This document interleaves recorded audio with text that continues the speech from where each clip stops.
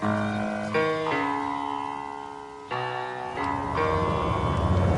right club. Be the right club today. Yes! Johnny, that's better than most. How about in? That is better than most. Better than most!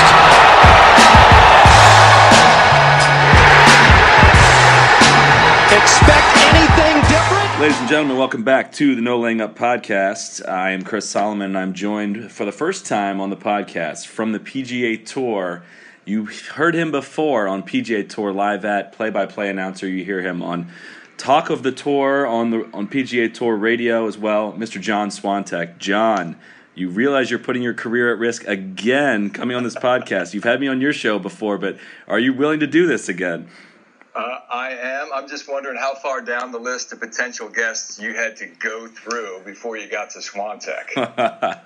I'm going in alphabetical order, so I mean it did take me a while. This is episode I think number 25, so it's we're deep in the roster to pull you in here. No, we're thrilled to have you. I'm hesitant to have people from the PGA Tour because of how critical I can be at times, so I will keep it between the lines to make sure that anyone listening from the PGA Tour end will make sure that we don't get Mr. Swantek in trouble. But it's all good, and you're critical only when it's advised and necessary. I think you're fair about it for the most part. For the most part, yeah. I'm sure that look, I'm critical of a lot of things. So when people are critical of me, I'm fine to take it. I'll listen to fair criticism of myself. So. And feel free to shoot me down on anything that I've been critical on the PGA Tour on, and I can take it. Trust me, I'm tough. Right. But when I start crying, if you hear me crying, I'm cutting out the recording just to warn you. All right, but sounds good. If you don't mind, for those that don't know your background, and to be honest, I don't know a whole lot about your background. How did you end up where you are with the PGA Tour? What was your path like, and what's it like to be a PGA Tour announcer? Well, I've been here, man, it's hard to believe I've been here almost 20 years, Chris. Jeez. I didn't think it would be this long. It was, the 5-year plan that everybody has in mind when they take a new job. I came down from upstate New York. I grew up in Saratoga Springs in the foothills of the Adirondack Mountains there. Worked a lot in local news and sports in the Albany market as a producer, a reporter, did some anchoring as well, and I just did sort of a nationwide search. I just cast a wide net looking for, a major sports organization to work for. This job with the tour opened up. I started as an associate producer, was a writer for many years, did some stuff in the field, did some long-form production as well. And, gradually it began to evolve a little bit, did some voiceover work, and got a couple opportunities here and there. And I've sort of been in the right place at the right time. Honestly, I've been really fortunate with the explosion and the expansion of all our live digital stuff over the last several years. So the timing worked out pretty well, and it's been a lot of fun, man. It's been a great ride. Well, me and some of the other No Laying Up guys, we have a sort of a nickname, I guess, for you. Is we always say that you were the consummate professional. So I don't know how familiar you are with baseball, but we always had an inside joke that any time Rich Aurelia would come to bat, announcers always had to say he's such a professional hitter. So our little inside joke nickname for you is Rich Aurelia. Just full disclosure, so you know that. I love it, and I'm a big baseball fan, and I can think of no higher praise than being analogous with Rich Aurelia, let me tell you. Jerry Royster, maybe. It can play every position you need as well. Well, so am I right in saying that your main role now with the tour is doing the PGA Tour live at broadcasts? Yeah, that's a big chunk of it. My weeks are pretty full with stuff. I do the PGA Tour radio show every day at 11 o'clock. Thursdays and Fridays, and you're probably familiar with this as a guy living in Amsterdam, I host our international feed, which goes to all of our broadcast clients outside of the United States, like 220 countries and territories. So I host that every Thursday and Friday, and then when there's a conflict with our digital stuff, I usually slide over and do that. And that's going to get much busier next year now as well with the advent of PGA Tour Live. So we're going to be handling 32 events every Thursday and Friday next year. So we're pretty fired up about that. Let me tell you, I especially love the international broadcast, because when I watch the TV here, it's usually in Dutch, and then when it goes to commercial, it switches over to the international broadcast, and then it's in English. So I take in everything I can during that 90 seconds or whatever you're on during the commercials, and that's the only part in English that I hear. But you would think it would be helping with my Dutch, but it's really, really not. So you know what? It's the international feed. I think services a niche for sure, but it's a pretty hardy golf audience. I happen to find it fascinating. I mean, if I were outside of the U.S., I would love it because you get the stories told of guys who are maybe not a factor in the tournament, maybe not a factor in the season-long points race. I mean, they might be just grinding to make a cut or grinding to make their card outside of the upper stratosphere of the game, Chris, that most people see when they're watching network TV. This gives you the nitty-gritty and the down and dirty. It's just pure golf, and if you're a golf fan, I think it's what you're looking for. That's exactly what I've been so complimentary of what you guys have done in the past on your PGA Tour Live at broadcast, and that television golf can be structured in certain ways. I mean, they're going to cater to the large audiences, and I understand that they're going to try to tell a story with the tournament, and you're going to show guys near the top, etc. But that the diehards are tuning in to watch you guys online on Thursday and Fridays, and tuning in to watch feature groups on the weekends, and so the diehards don't need to have everything placed on a platter for you. So I feel like the way you guys approach your job in online broadcasts is you treat the listener or the viewer almost with more respect than a network announcer does, and that they know they know it's not a casual fan watching. So you don't need to feed us the same storylines that we hear about the same guys over and over again. And you guys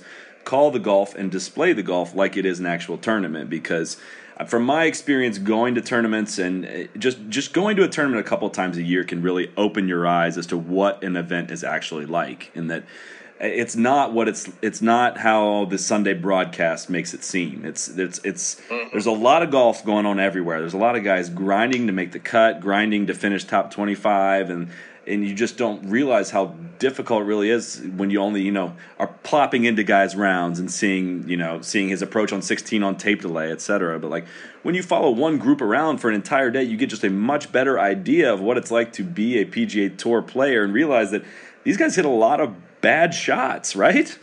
Yeah, no question about it. I mean, what we're learning with this PGA Tour Live digital property is that these players, although they're the best in the world, are often not at their best. And to me, that's just as compelling when they go out and shoot 63. So there's a comfort level for us as a broadcast team to kind of know what our role is and know who's listening and know who's watching. And, of course, we want to attract new viewers, and we want to generate new fans and add an interest in the game. But this is a sport that has a very strong and devoted following, and they're smart. I mean, they know this game, so you got to be on top of what you're doing. You can't feed them any BS, certainly. If you want to deliver the broadcast with a smile on your face, that's cool, but it certainly doesn't have to be gimmicky because it's a golf audience primarily that you're catering to. We feel that way anyway. Yeah, absolutely. I mean, would you say, and forgive me because being in the Netherlands, I don't get the new PGA Tour Live yet. My understanding is that I don't have access to it, at least the first time I tried. But and when I would watch you guys on the PGA Tour Live ads before the paid streaming network, you would have you'd be calling either the action on one or two holes for the day, or following one group around for an entire day. What's easier, or what's more difficult? Oh, that's a good question. They're equally challenging, equally interesting. I think it's probably a little more lively to follow a group around because you get to see the entire course and you see the ebb and flow of a player's round. You might see him turn 72 into 69, or you might see him turn 68 into 74. So that's the privilege we have with PGA Tour Live now, because we've got two groups concurrently. So really we're tracking 6 players for you simultaneously over the course of the round, and that happens within this premium window. But then at 3 o'clock, when Golf Channel comes on the air, that's the end of the feature group coverage, and we cover holes the rest of the day. So it's a little bit of both. If I had to choose one, I like to see all different players in the field coming through a couple of holes, but I would prefer to track just 3 or 6 guys for the course of an entire round. That's interesting. That surprised me, that answer, because I would have thought it would have been easier to discuss a certain hole over time and seeing how the different guys played it and to be able to discuss different players rather than to have to, come up with 4.5 hours worth of things to talk about Sergio Garcia on without repeating things or without, keep coming up with new things to talk about his game, his background, and whatnot. I would think that would be a challenge to talk about the same person for that long. Yeah, you know what though? It's a different audience. It turns over fairly often during the course of a 6-hour day. It's easy for us to kind of fall into a trap of thinking that everybody turns it on at 8 in the morning and turns it off at 3 o'clock. Right. But, if we're being honest with ourselves, that's just not the case. It turns over pretty frequently. You got people hanging out at work on Thursdays and Fridays who are watching it. They might dip in, they might dip out. They're going to have an ear to it, if not an eye to it. So it's okay to, sort of repeat yourself. It's all right to fire up some highlights every hour or so. And you can always fall back on the fact, Chris, that it's a visual sport. I mean, you don't always have to fill the airtime with words. It's a beautiful sport to just watch and enjoy. And I think you guys also do a great job of this in that, when the players and caddies are discussing, there is nothing a commentator can add to make that any more interesting. They're just all you got to do. Is the easiest part of your job is just to stay silent. Amen. I mean, I'm in total agreement with that. I mean, to me, it's like being in the huddle during a basketball timeout or being on the mound when a manager comes out to make a pitching change and the third baseman and the first baseman, everybody creeps onto the mound for a discussion. I mean, that's as good as it gets. You can't script that. You can't write that. You can't manufacture that. I mean, for golf fans who are watching that and who really understand and appreciate the game, seeing these guys talk about shots and where to miss, and, I mean, we're talking a yard or a half yard here and there. That's how precise they have to be, but that's why they're as good as they are. And that's what I love seeing is, we're talking, especially someone like Jordan Spieth, number one player in the world. I mean, you think about, in the literal sense of the word, he is the best at this game on the entire planet, right? No one is better than him. So really, in my mind, like, who knows the game better than he does? And the answer to that is no one. But how much faith they'll put into their caddy and their input, and he won't hit a shot without the proper input from Michael Greller. Like, that just fascinates me. It's like it just shows how people underrate the role of a caddy. But I feel like if you really have somebody that you can rely on, I think that it's almost like he needs that reassurance before he goes in and commits to a shot. Well, that's the word. He needs it. Some guys need it more than other players, and they're an interesting pair of those two because Greller is so calm and composed and reserved and kind of a minimalist is the vibe that I get off of him. And Jordan is just out there like Lee Trevino. He's just a bundle of energy, and he kind of has to talk his way through everything. And that's just kind of the way that's sort of his coping mechanism, I guess, to deal with all the stress. And clearly he knows what he's doing. But yeah, there's a real value in a partnership between player and caddy these days, and I don't think anyone exemplifies it better than those two, except maybe Jason Day and Carl Swatton. That's a very different relationship, but equally as effective, isn't it? Yeah, no, absolutely. I'd imagine, you being a fan of the game of golf for, as long as you've been involved in it, that you have your favorite players, least favorite players. How hard is it at times to stay neutral in your role? You have to stay neutral. There's no cheering in the press box, but like, how do you find yourself fist bumping under a table? Like if Jordan Spieth or someone is making a birdie, or are there guys that you internally root for, but you have to reflect? I'm not asking you to name names. We're keeping it in the fairway here. But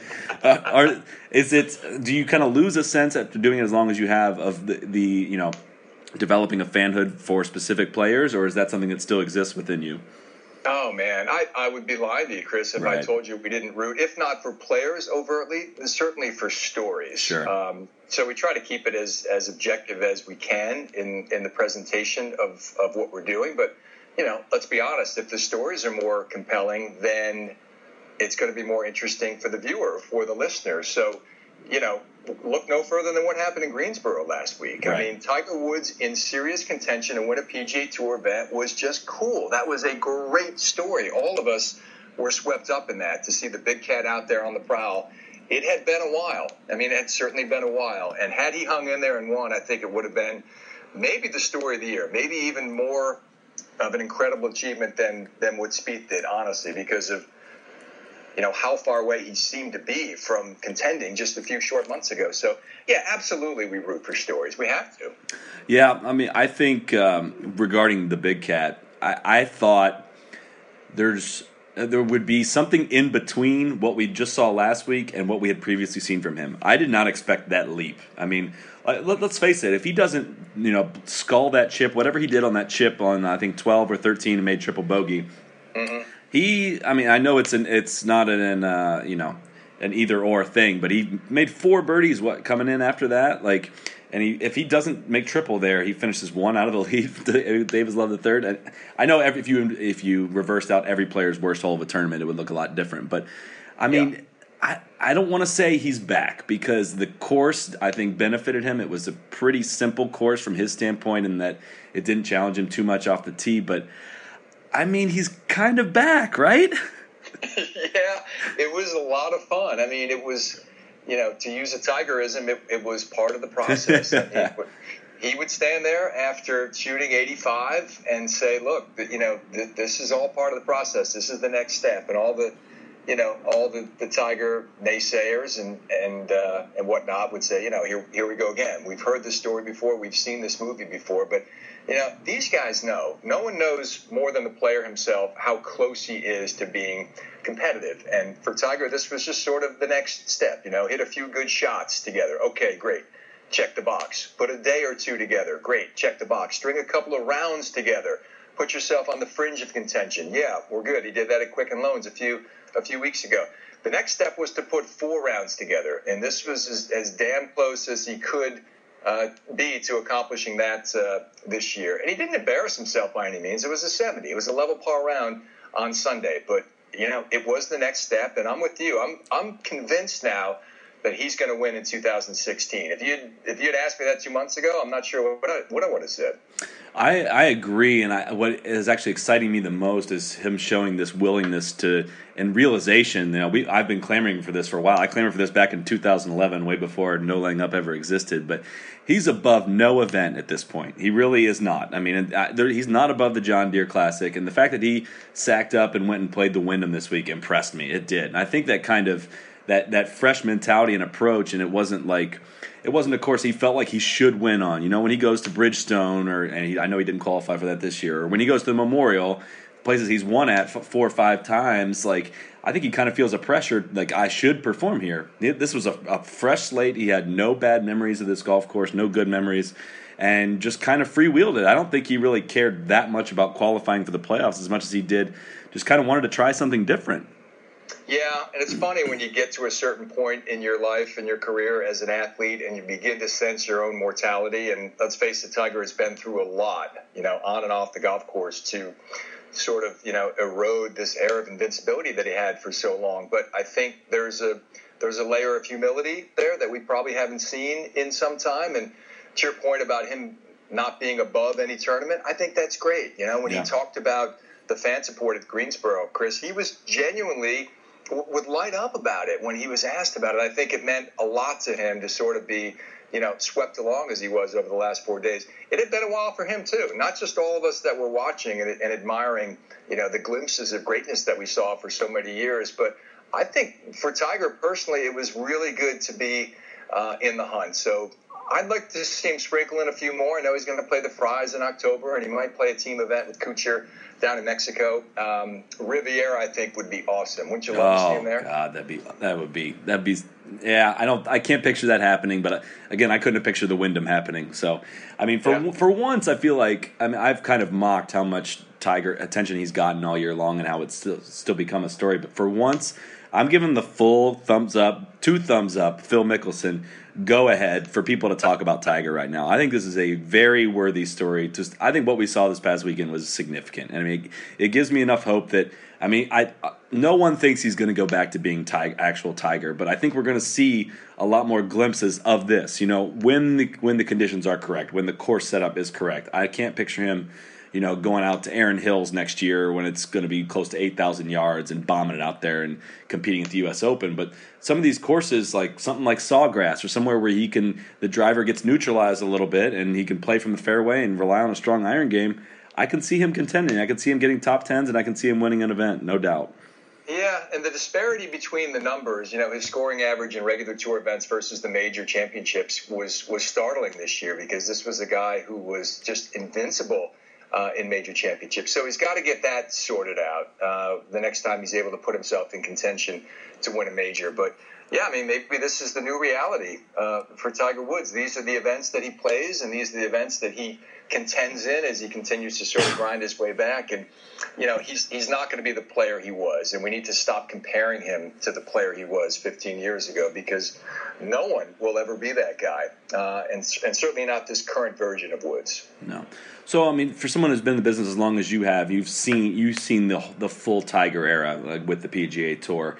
Where do you rank, I guess, the state of today's game as far as your excitement for it? Like, at peak Tiger time, was it more interesting to you than it currently is now, with what we have Spieth, Day, McIlroy as sort of the big three, which was the next point I wanted to discuss with you. But I mean, where does this rate as far as the excitement level that you have to talk golf every day?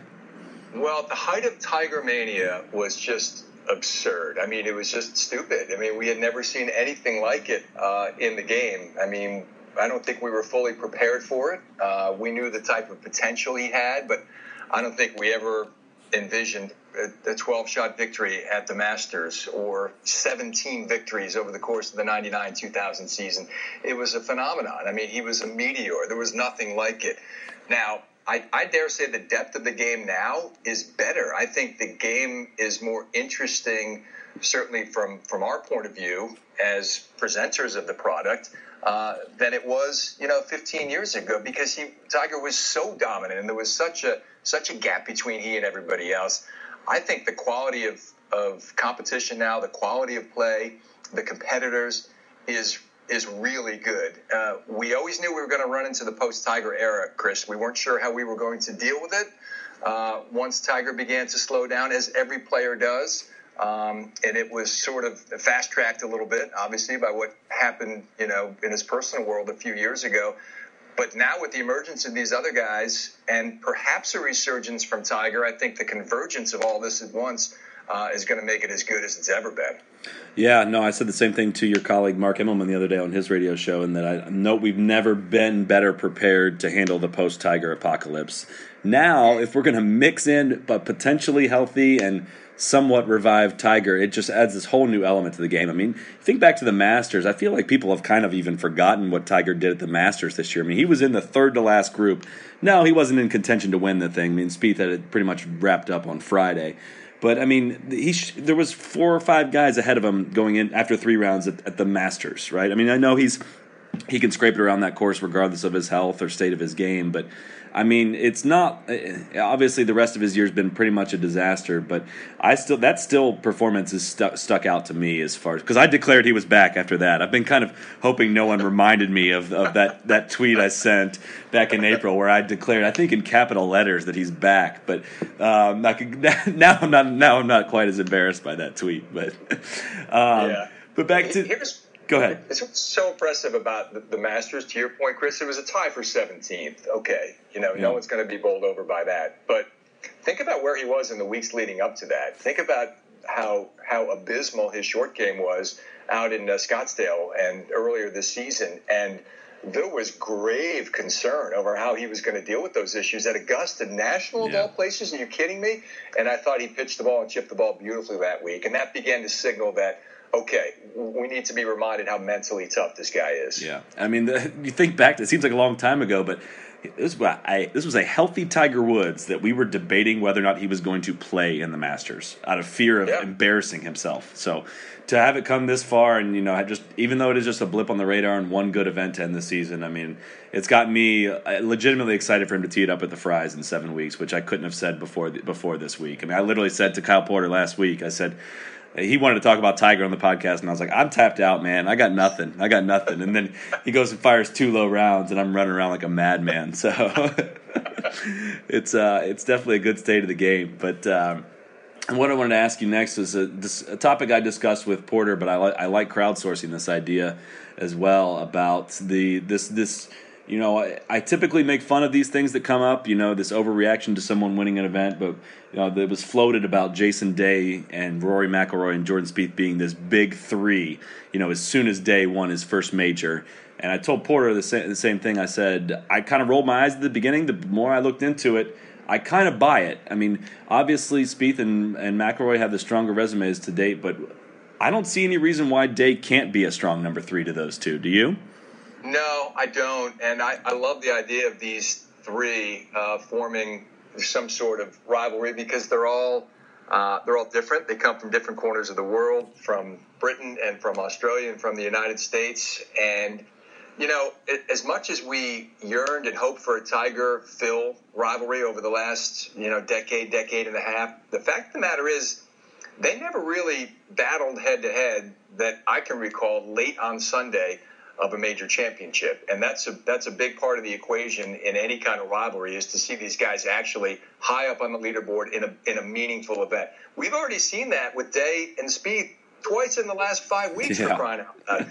And don't think that Rory hasn't taken notice of this. I think while he sat on the sidelines and watched and listened to all the praise, rightfully so, that was being heaped on these guys, let's not forget he's a pretty proud athlete, and he's a great player. He's an explosive player, and his play at the PGA impressed me. I don't think we knew quite what to expect, but I think Rory, certainly gave us reason to believe that he's healthy again. And once he tees it up at Deutsche Bank after he takes this week off, he's going to be a force. And I love the idea of the big three because they're all similar in age too, Chris. So this could be something we could have going for a while here. Yeah, and that's kind of what kind of surprised me, even though I feel like I know a lot about Jason Day. I just you tend to forget that he's just 27, right? Because we've seen him be so close for a better part of 5 years now. And you'd think that he's into his 30s. You'd think he's Dustin Johnson's age, but he's not. And the fact that he's been so close before and just hasn't gotten over the hump, I tend to think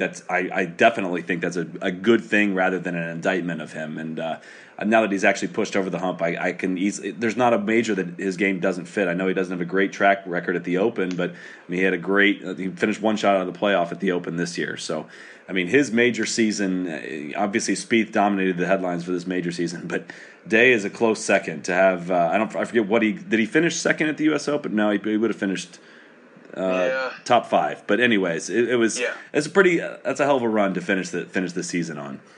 Well, you know what? It felt like this major was coming for a long time. And to your point, he's only 27. This is not like, Mickelson in his early 30s or even Ben Hogan in his early 30s before they broke through for their first majors. This is a young kid who's been close so many times. And, I'm always reminded of when he said he wanted to be the number 1 player in the world. This was several years ago, and everyone said, well, wait a minute, young fella, pump the brakes a little bit. You haven't even won on the web.com tour yet. But this was a guy with a tremendous amount of self-belief. Most of these guys have it. They don't all voice it, and I think that's the difference. But this guy, Jason Day, I think is pretty special. I think he carries himself with real humility. I think he has put in an extraordinary amount of work. This doesn't happen with just raw talent alone. He's got that. He's got plenty of that. But there's a level of dedication that's, hard for the rest of us to recognize or define. Only a special few have it. And those are the guys that are at the top of the rankings. Yeah, I just keep thinking back to the sound of some of those shots coming off his club face on Sunday. And, to win the way he did, to put on that big of a stripe show, shoot 20 under, I don't care how easy people saying Whistling Straits was. Look, I've played that course. It's not easy. The way to win it that way so definitively, where you basically play a error-free final round, I'm willing to forgive him for laying the sod over on that ball on number 9 because he cut it up and down after that. But that just shows that that's a different kind of talent level. This wasn't like, not to disparage Zach Johnson more than I already have. This wasn't ZJ grinding it out in a playoff like this. He was dominant to beat Spieth, who played an excellent tournament, by 3, and it wasn't really even that close. That's a level of talent that only a few guys have to really not run away with the major, but to definitively win it. Look at only out of the last 5 years, what Oosthuizen, Rory, and Spieth have done that. If I'm thinking off the top of my head, right?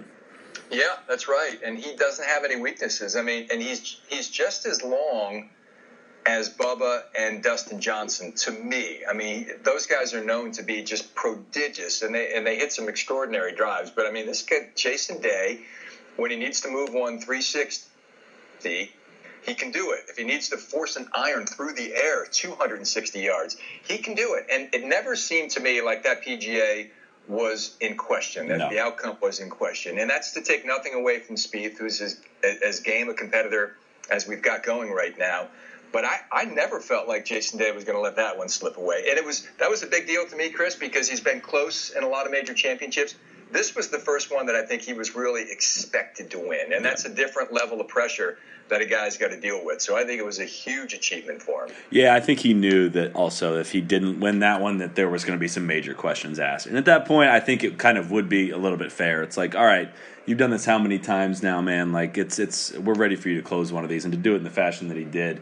I was rooting for Spieth is the thing, is I wanted him to win 3 majors this year, but it was so hard for me because I wasn't rooting against Day. Like I wanted Spieth to go run him down, but I didn't like seeing Day lay the sod over that ball on 9, and I was not rooting for him to miss putt. So it was, but that's just kind of like where I laugh at the state of the current game. It's like we got these two going head to head in the last 3 majors of the year. Like how unbelievably like. I don't want to say lucky we are. It's like we're just like cursed with this incredible golf week in and week out. And I mean, it's a new storyline. Davis Love III won a tournament this week. Like how does that happen? Like only in 2015 could that happen. Could you imagine if Spieth had won the PGA? If he had gone 3 for 4 and the only one he didn't win was at the Open, 1 shot out of a playoff, when he went out on Saturday in that crazy weather day at St. Andrews, Chris, and bogey the only hole he played before they called everybody back inside. Can you imagine what controversy would have swirled then? Don't get me started on that. I was vocally upset about that, and I made that comment on Twitter and got shredded for it, mostly by European people who were like, "Oh, that's just how we play golf over here." Like everyone had to go out in that weather. I'm like, no, actually, not everyone did. And like the quiet thing that I'm hesitant to even mention on Twitter in an article because people automatically assume I'm blaming that event for being the only reason Spieth didn't win, but he got the bad part of the draw in both the PGA and the British. I think it was Jake Nichols, who runs a fantastic statistical analysis website, who tweeted some statistics about the fact that Spieth had the bad part of the draw on both tournaments. Which, look, it happens. He had the good side of the draw, I think, in the U.S. Open and in the Masters. So it's fair to expect 50-50 throughout the majors. But I mean, that's basically kind of what prevented him from winning the Slam, and it's insane to think about. I mean, I think it would have been a whole different pressure on him at the PGA if he'd have won the British, but to have it come down to that 1 shot at the British and to know that he got that bad of a break of having to go out in that weather, it really, really frustrated me. And I floated this question too, and it's unanswerable. It's like, would the RNA have sent them out there if it was Rory going for the Slam? Is that a fair question to ask? Yeah, I guess it is, but it is sort of the luck of the draw. I mean, they want to finish on Sunday. Any tournament host wants to finish on Sunday. Not being there, I can't tell you the severity of the weather. Only the pictures and the visuals that I saw. It didn't look good. They gave it a shot, and it adversely affected some players more than others. And it's hard to project how Spieth would have played at the PGA had he won the Open Championship. Right. I mean, we don't know. He may not have put himself in position to win. It could have been a different story. But his overall major championship season, man, that's as good as we've seen since 2000. It's not as good as Woods in 2000, but for me, it's right there. Yeah, it's really not fair to nitpick it, and we are. It's like when you think back to, I mean, he could have easily, DJ could have easily made that putt at the U.S. Open too, and he could have only won 1 major this year. So I mean, it's amazing how fickle things can be and how close it can come. I mean, he was damn close to making that putt out of the Valley of Sin on 18 at the Open as well. But along this, I was curious. I want to pick your brain on another guy we've been mentioning in passing so far, is Dustin Johnson. And at the age of 31, without a major at this point, I think people are. I feel like the narrative's kind of been written on DJ. But to me, this felt like his best season. And I don't have the numbers in front of me about most wins, most top tens, but I felt like he's never been a bigger threat than he is when he tees it up currently. I know he had bad weekends at the PGA and at the Open, but I feel like, I don't have anything to back this up other than I feel like his suspension / 6-month layoff, whatever, I really do think he's kind of come back a changed man commitment-wise and mental-wise. Do you get the same sense, or am I kind of imagining some kind of storyline there? No, he seems different. He seems more committed to what he's doing out there, doesn't he, for sure? And he's such a sublime talent. I mean, he's got a gear that a lot of guys don't have, and because of that, he's a threat to win. not only the major championships, but pretty much every week that he tees it up. And yeah, I think this was probably his best season. I think he kind of put it all together pretty quickly when he came back out there on the West Coast. And, you know, it's a fascinating storyline. I can't quite put my finger on what it is that's keeping him continually falling short in major championships. You have to believe that someone as good as he is and as talented as he is going to win one eventually. But, you know, we've been saying that about Sergio for 15 years now as well, and he's 35 years of age. But Dustin Johnson's final round there, Chris, at Whistling Straits, epitomized his major championship season. I mean, it was tantalizing. He was awful in that opening hole, and then phenomenal the rest of the way. Just unable to put it all together for 18 holes. And, you know, I don't know what the difference is, you know, other than it's just really hard to do it. Look what Jason Day has done. And he admitted it was harder of a proposition than he ever imagined. So DJ just needs to push through this. And sometimes a major wins you before you win one, I guess. Yeah, no, I mean, I think it'd be a fool's errand to really try to figure out what's going on in these guys' heads or really try to predict their futures of their career, especially, I mean, think about all the unpredictable things that happen in one round of golf. But the biggest takeaway I've had from the PGA has been DJ. I don't know what it is. I can't stop thinking about it. It's like he has to break through at some point. I've never been more confident when he's standing over a shot than I currently am, and the results just aren't quite matching it. I just feel like it really is a matter of time. I think next year finally is the year that he's going to break through and win one. But putting a wrap on the major season for the year, we're starting the FedEx Cup playoffs this week, the Barclays up in New Jersey. I'm curious as to what you think. What are some changes that you'd like to see in the FedEx Cup? Because for me personally, I don't get that excited about it. I know what the goal is. The goal is what we have currently going is way better than what we had before. And, you know, it's designed, you know, to be at least somewhat of a rival to football season starting. And I buy that totally, but I feel like it could be more. So what is your, I guess, ideal FedEx Cup playoffs, if you're allowed to speak on this without getting in trouble with the tour? Well, of course I am. And yeah, the most important part of all this is that it is much better than what we had prior to 2007. You know, there's a faction of people who don't consider it playoffs.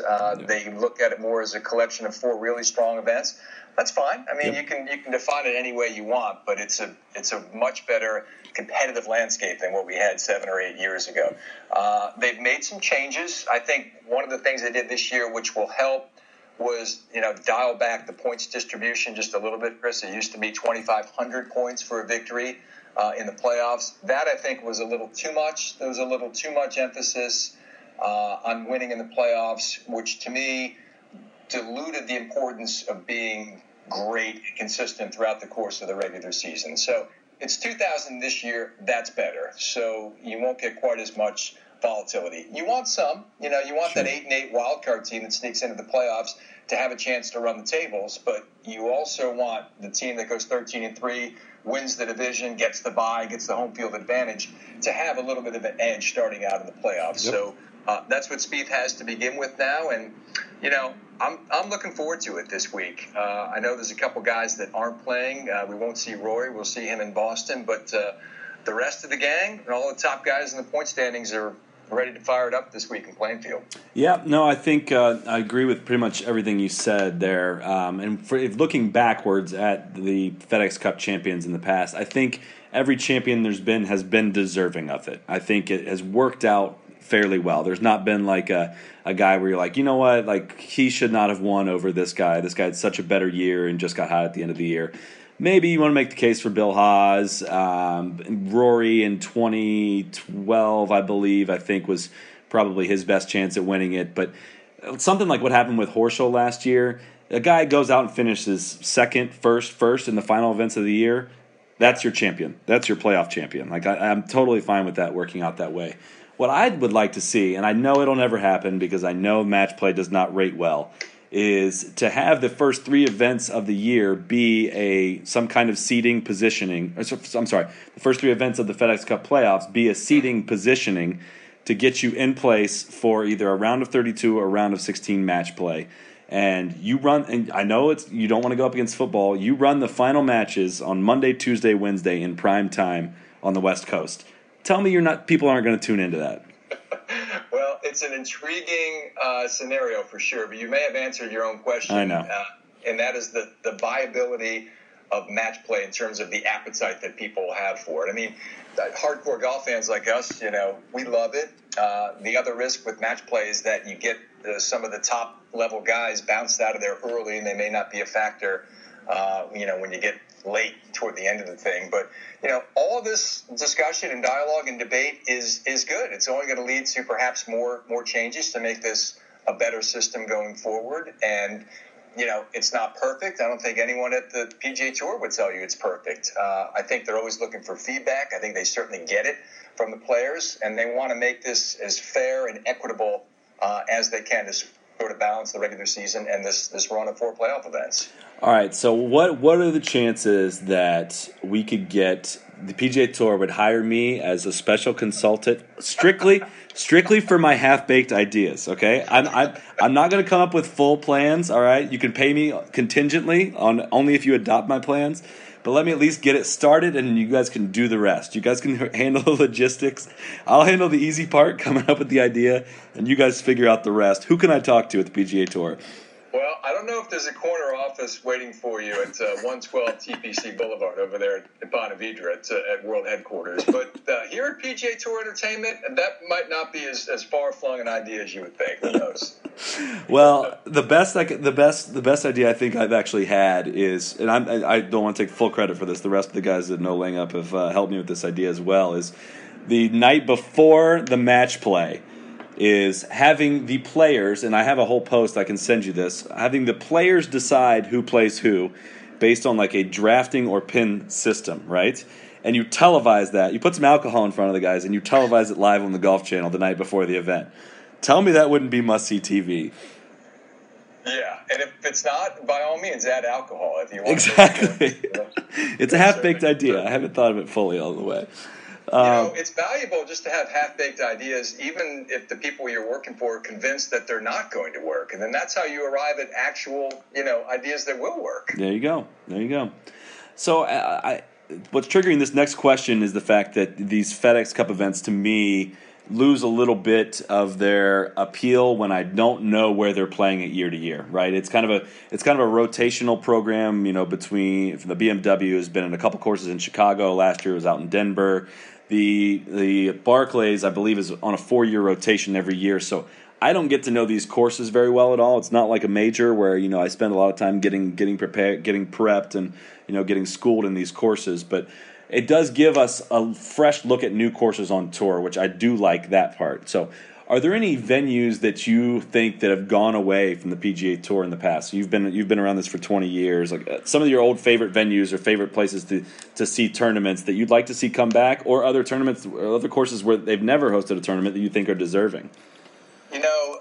I love the small market, small community events. I realize we're in an age of big markets and corporate partnerships, and that's obviously essential to the success and the overall health of the tour and the game. But to me, places like Greensboro, Chris, last week, Hartford, Connecticut, Hilton Head, the week after the Masters, those communities are an important part of the fabric of the PGA Tour. I used to love the old Buick Open in Warwick Hills, Grand Blanc, Michigan, which was on the PGA Tour schedule for many, many years. That place would go off the hook. I mean, it was a tiny town. It was the only game in town, and yet they would jam that place with fans. And that par 3 was one of our live-out holes, actually, for a bunch of years. I think it's 17. And Tiger played there, and they got good fields there through the years. And, eventually a lot of those courses and those events just kind of get swallowed up, like the BC Open in upstate New York, where I grew up. So I hope that those types of events stay on the tour calendar for many years to come. I really do. Yeah, it's really a shame kind of what the technology has done and made so many courses obsolete. I mean, I'd be interested in seeing a turnover statistic as to, from 1995 to 2015, how many courses have been, it's got to be 25% of the courses are still being played on, would be my guess, right? Yeah, and, you can challenge these guys without putting a 7,800-yard course in front of them. I think we're going in the wrong direction in ways that we're trying to challenge these best players in the game. You can do it with narrow fairways. You can do it with fast greens. I mean, it's pretty simple. I mean, there's a premium on shot making that I think gets lost, not only because of the equipment and to me that's a problem. I think it's becoming somewhat of a lost art. Certainly, the power game that these guys played is something to marvel at, and it's an awesome spectacle for sure. But give me a 7,100-yard course where the winning score is about 10 or 12 under par, and I'll be a happy capper every week. Yeah, I mean, interesting that you bring that up as one of the last things I want to talk to you about is where do you see the future of the game going as far as technology? Because with what we've seen in the last 5 years, I mean, I don't like how, as soon as something happens, like Rory hits a 180-yard 9-iron, the first reaction is not to be in all of it. It's, oh, look at what has happened to the game. Like, I think this is fun. It's fun to see the guys bomb the ball. However, I think things are maybe starting to spiral a little out of control when Jason Day is hitting wedges into 570-yard par fives. What can realistically be done at this point? I feel like they're maybe about 5 years behind of this move of potentially rolling back the ball. I don't think they can go backwards with the ball, but is there anything they can do to kind of stop this technological boom that's kind of getting out of hand? We're going to see an 8,500-yard course before it's too long. Yeah, you're probably right, and I think it is the ball. I think that's been identified by, even the players will tell you that's more of an issue than the equipment that they're using. It's the ball as well, but I wonder, and I have some concern about how far down the road we are already with that and what can be done from this point forward, because it's sort of a self-fulfilling prophecy, because what it's prompting is the design of bigger and bigger golf courses. So, one sort of feeds into the other and not in a positive way. So, I hope that there's still a collection of courses that are a little bit different and can sort of reverse the trend here to make it more competitively balanced too. I mean, you play certain courses, only, 10, 15 guys have a legitimate chance to win. Yeah. If you dial it back and you put them on a course where there's more of a premium on shot making, I think it opens up the competitive balance of the field, and it allows, everybody to have a reasonable chance of competing. Yeah, but also, that you run the risk of Sean McKeel winning one of those tournaments as well. So maybe they're just going to embrace this bombing era as long as they can. I'm going to get you out on my one final question I ask all my new guests, all the new podcast guests, and I know you're familiar with the topic, so I don't need to explain it to you. What is your favorite tour sauce move? Personally, or to witness from an actual tour player? Both. I want the favorite one you pull on the course and to witness from a tour player. I love the signing of the glove when you plunk somebody in the gallery with an errant tee shot. That's my favorite, especially if you slip a hundo in there. The cameras don't catch that. Myself, personally, my best tour sauce work comes on the greens. That's the best part of my game. I'm only, maybe a 15 handicapper, Chris, just an average hack. But I can putt, and if I know it's going in and it's 5 feet away, I'll walk it in. So that's as saucy as it gets for me. That's what maybe the most refreshing thing we saw from Tiger this week is he gave a good Tiger step on a birdie putt. It was a clean foot out. He knew it was in and gave it the step. Man, what triggered me to give the thumbs up on him being back. Oh man, it was great to see for a few days anyway, wasn't it? Yeah, it was. It was a good blast from the past. But all right, man, we've taken up almost 50 minutes of your time. It's been very much appreciated. I've been glad we could finally do this, and I think we're safe on your employment for now. We'll hold off to see maybe by the end of the week. But you're also assuming that people listen to these things, and they really don't. So. That's a good point. If I get any calls from Human Resources, I'll direct them your way. All right. That sounds good. So thanks, everybody, for tuning in. This was John Swantek from the PGA Tour. And, John, we will definitely do it again sometime. Right on. Thanks, Chris. Thanks, man. Be the right club. Be the right club today. Yes! Johnny, that's better than most. How about in? That is better than most. Better than most!